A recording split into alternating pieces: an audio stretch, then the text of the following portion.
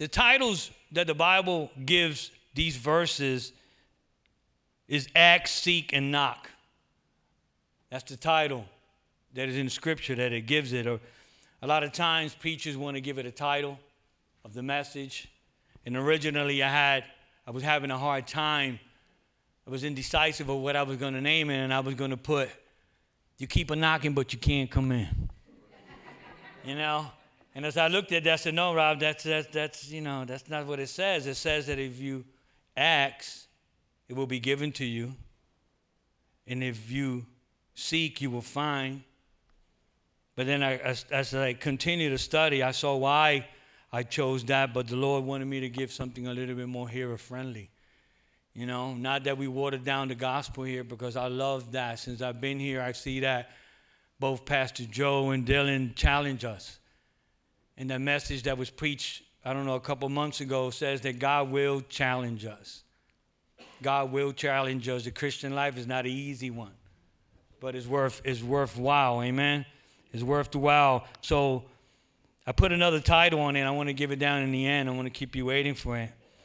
But I just want to ask a question. It's like, wait a minute, Rob. You know, that's not what we just read.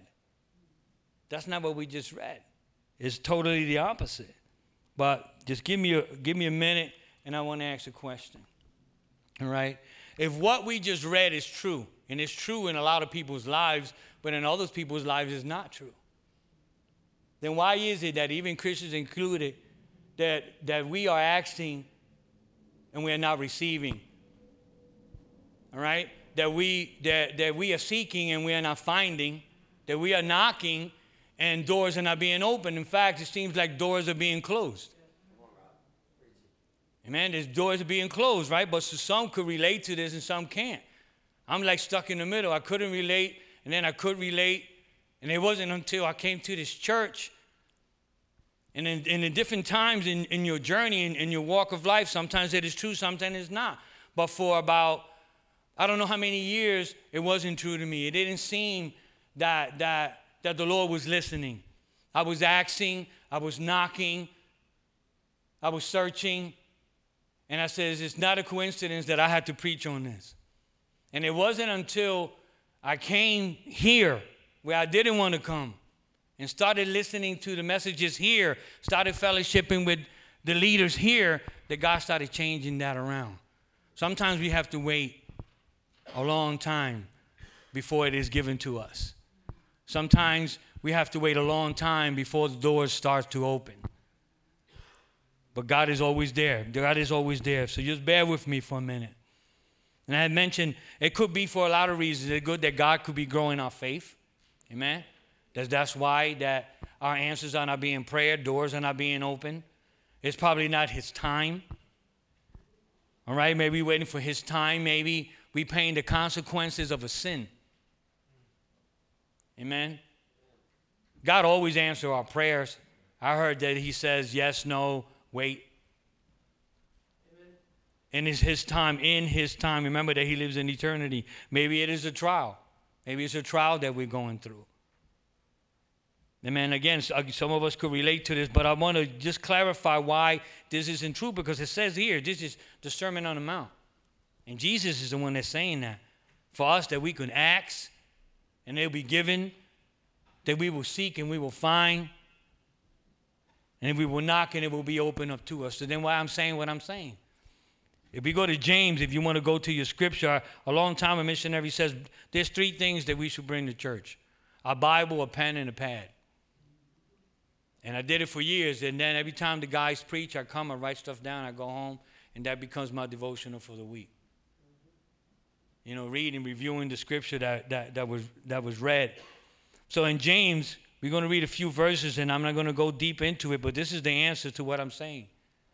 It says here in James chapter 4, verses 1 through 10, it says, "What is the source of wars and fights among you? Don't they come from your passions that wage wars within you? You desire and do not have. You murder and covet and cannot obtain. You fight and wage war." Now here it is. "You do not have because you do not ask. You ask and you don't receive because you ask wrong with wrong motives so that you may spend it on your pleasures. It says, you adulterous people, don't you know that friendship, and if I had the Bible in front of me, I will bring it up.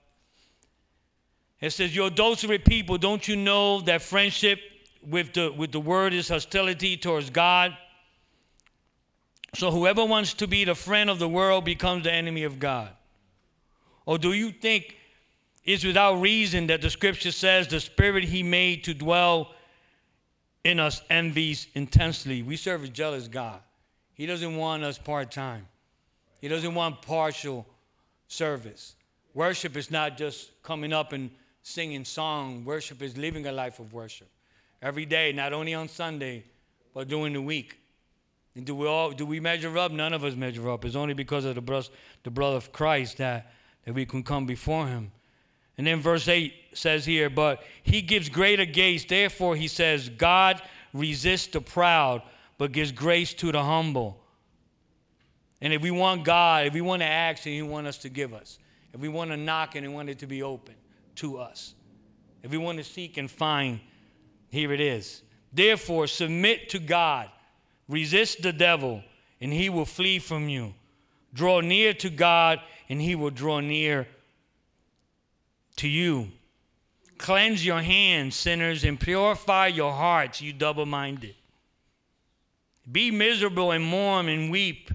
Let your laughter be turned to mourning, your joy to gloom. Humble yourselves before the Lord, and he will lift you up. That's a mouthful.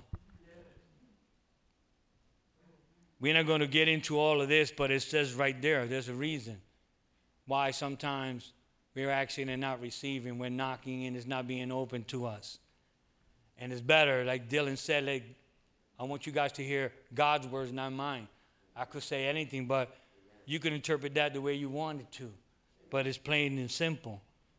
It's plain and simple. If we can't walk to both sides of the street, I heard a bishop say that. We're either going to serve God or we're not. We're not perfect. It's had nothing to do with salvation, but God loves us unconditional, but his promises are not. There's things that we need to do. There's things that we need to do. Double-minded. What's been the problem in my life for the past 40 years? Being double-minded. Not trusting God. Not really believing in God. And here I am preaching the word of God now. But it says that without faith, it is impossible to please God.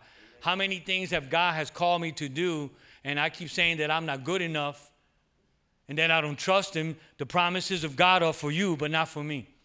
Because I'm not worthy, but you are. You know, and that's a lie from the devil. And I keep believing the lies of the devil. And I haven't felt this good, brothers and sisters, for the past 15 plus years. And when I went to that retreat, it changed my life. I wish we could go every 3 months or every 6 months or more than once a year. But it was awesome. I had an awesome experience. So now James tells us how Matthews can be true. God has confirmed this message from the beginning when Sister Ethel came up here. And she humbled herself. He saw that. She didn't do it for vainglory so everybody could see. She was moved. She was talking to my wife, I believe, earlier about that. And all of a sudden, Dylan sang that song. And then she came up. See how the Lord orchestrates things. You know, and we're here because not so much that we decided to come. That's good. We were obedient. We came. We're here because God wants us here. God wants us here. You know, this is not a beat-up session. I'm just saying what the scripture says. That in another part of James, it says a double-minded man is unstable in all his ways. And that has been me. That has been me for most of my life, being unstable. It doesn't matter if we are never going to measure up. In between Pastor Pat, my old pastor before I came here, and Pastor Joe, they have taught me that, you know what, we're never going to measure up. Come to God as you are. Come to God with a sincere heart. You know, it's not about us anyway. It's about him. Amen. So it's God that transforms our hearts once we submit ourselves to him. Proverbs chapter 3, 5, and 6, it says to trust the Lord in all your ways. Let me just read it from here. Trust in the Lord with all your heart. Lean not unto your own understanding. In all your ways acknowledge him, and he will direct our path. So why is it a lot of times we go on how we feel? And we go our own way. We do things the way that we want. And that's not the way it is. You know, God is going to answer our prayers when we ask him. If we seek him, we're going to find him. If we grow near to him, he's going to grow near to us. If we knock, it will be open. Amen? It's going to happen. Then we're going to read verses 9 to 11. It says, who among you, if his son will ask him for bread, will give him a stone? Or if he asks for a fish, will give him a snake? So he's just letting you know, look, ask me, I know what you need. He said, if you then who are evil know how to give good gifts to your children, how much more will your Father in heaven give good things to those who ask him? Yeah. Amen. How many of us reward our children when they misbehave? Don't raise your hand. When they misbehave, or they don't get good grades in school, or they're being disrespectful, all right? If they don't fulfill their chores, don't raise your hand. That's a message for another day. So the same way that we don't reward our children when they misbehave, neither does God. His mercies and his grace are new every day. And they say that King David was a man after God's own heart, committed adultery, murder, and all this kind of stuff, and he still had to pay the consequences. The baby that was born out of adultery died. God told him that the sword would never depart from his house because of what he did. Amen. So we are going to pay the consequences of our sin. Doesn't mean that we're not going to go to heaven. Doesn't mean that we're going to go to heaven. I'm not talking about that. If we truly receive Jesus Christ as our Lord and Savior, we are saved unto the day of redemption. The Bible says that we are sealed. We are sealed is a done deal. But God will not be mocked either. God will not be marked. We either for him or against him. He's for us. Yes, God loves us. Yes, God forgives us. Yes, he showers us with mercies every morning. Amen. Every morning it says that his mercies are new every morning. But we ought to pay the consequences. We do pay. And a lot of times he don't treat us the way we deserve. Thank you, Lord. Exactly right. I should have been in prison. I don't know how many times over. I ain't going to say for what. But even though I never went to prison, in my own mind, it took me over 30 years to forgive myself for things that I did. And there were some times that I said I'd rather be in prison than just do my time and come out, but God had another plan. Amen. But there are consequences, people. There are consequences. So thank God for his mercies that are new every morning. And I said, God wants to give us new things. God wants to give us things. These verses just said it to us there. I remember when the first Rocky movie came out. In the 70s, I was living in North Philly. And the first Rocky with Sylvester Stallone. There's so many different type of Rockies came out, but I'm talking about Rocky with Sylvester Stallone. And he said something to Adrian at one point. He says, I want to buy you good things. I want you to have good things. Right? You remember that? Yeah. Amen. So God wants to give us good things too. He wants to bless us. Amen. He wants to bless us. Our Father owns cattle, the scripture says, in 1,000 hills. The silver and the gold, everything in the earth is his. Don't get me wrong. I'm not talking about, name it and claim it and blab it and grab it and, all this, because that's not what it's about. Jesus was homeless at times. There was times where he says, the birds have nests and the Son of Man doesn't have where to lay his head. So let's not measure our lives on what we have and what we don't have. What we do have is salvation. Amen. What we do have is an inheritance in heaven. Amen. Praise God. I wasn't going to take too long for here, but so I want to say the message of The title of this message is Push. I told you I like acronyms, and I stole this acronym from Google a couple years ago, and I brought it before. And the title of this message is Push. Pray until something happens. We are to continue to ask. Don't get tired of asking. Don't get tired of knocking.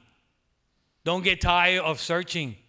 Knock until your knuckles are raw. Ask until you go hoarse. Continue to search the scripture.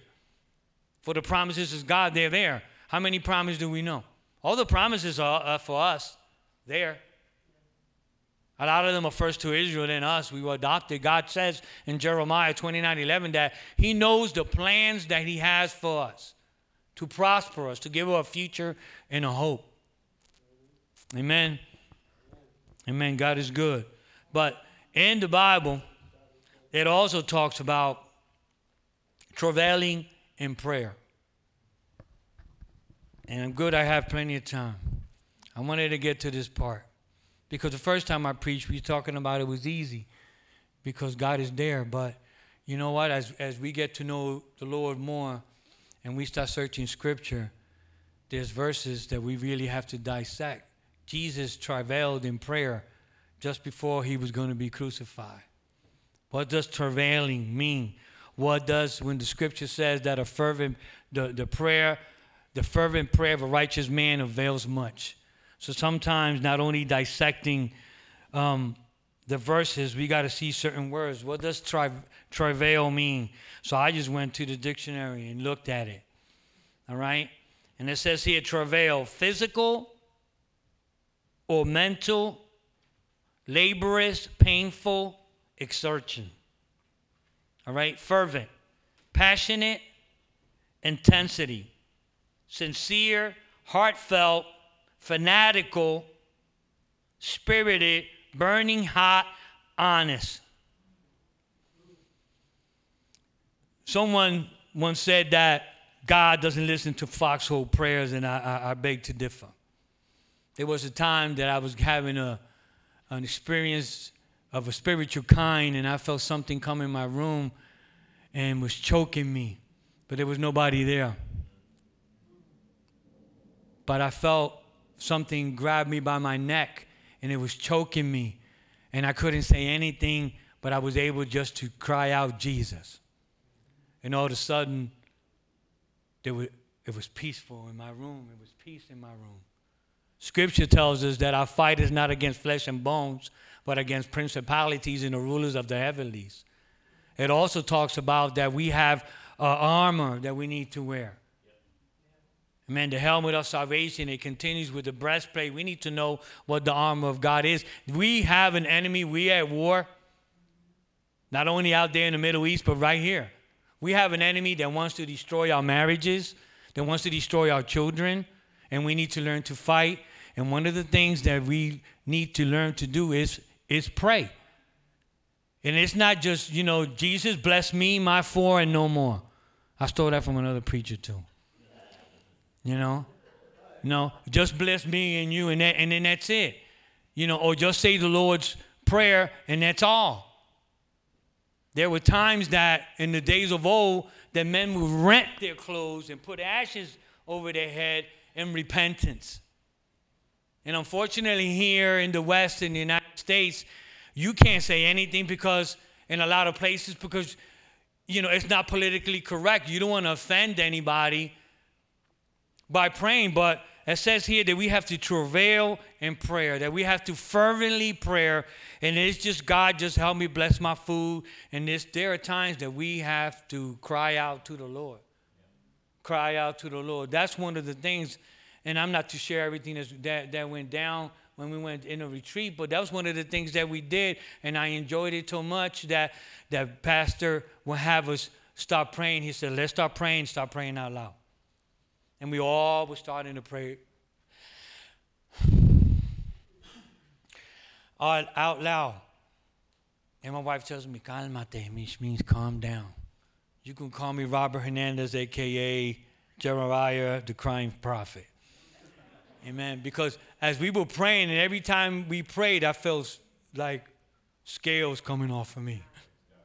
I didn't share it with the guys, but I just felt like things were coming off of me when we prayed. So we have to learn to pray together. Amen. We have to learn to pray together. I want us to all stand a minute. If we can all stand. If we can all stand. Hallelujah. If you can stand, stand. And I want to encourage you to keep pushing. When you see your brother doing the week, ask him, ask her, are you pushing? Are you pushing? Are you praying until something happens? You know, don't give up. Keep asking, keep pushing, keep knocking. And I just want us to take a minute. We have a lot to be grateful for. Let's thank the Lord. Let's start thanking the Lord right now out loud. Trust me, we're here with family. Start thanking the Lord right now for what he has done, for what he's doing, and what you want him to do in your life. Amen. Let's just thanking the Lord. You can bow your head. Nobody's going to look. All heads bowed and all eyes closed. And let's just praise the Lord. Let's just thank him. Father, we just come before you. We thank you. Thank the Lord. Thank you, Lord, for all that you have done, all that you are doing, and all that you're yet to do in our lives, Lord. We thank you, dear Lord, that you are breaking, Father God, the strongholds in our lives, the strongholds in our family, dear Lord. Thank you that you're making the crooked way straight, Father God. We just ask you to continue to give us, Father God, the wisdom, the knowledge, and the understanding to do your will. We thank you, dear Lord. We ask you to help us to learn to pray, to help us to do your will, Father God, that we can see what you want us to see, dear Lord, that we can hear what you want us to hear, dear Lord, that you use us in a mighty way, Father God, starting here in our neighborhoods and in our families. For your glory, dear Lord, in Jesus' name. Amen.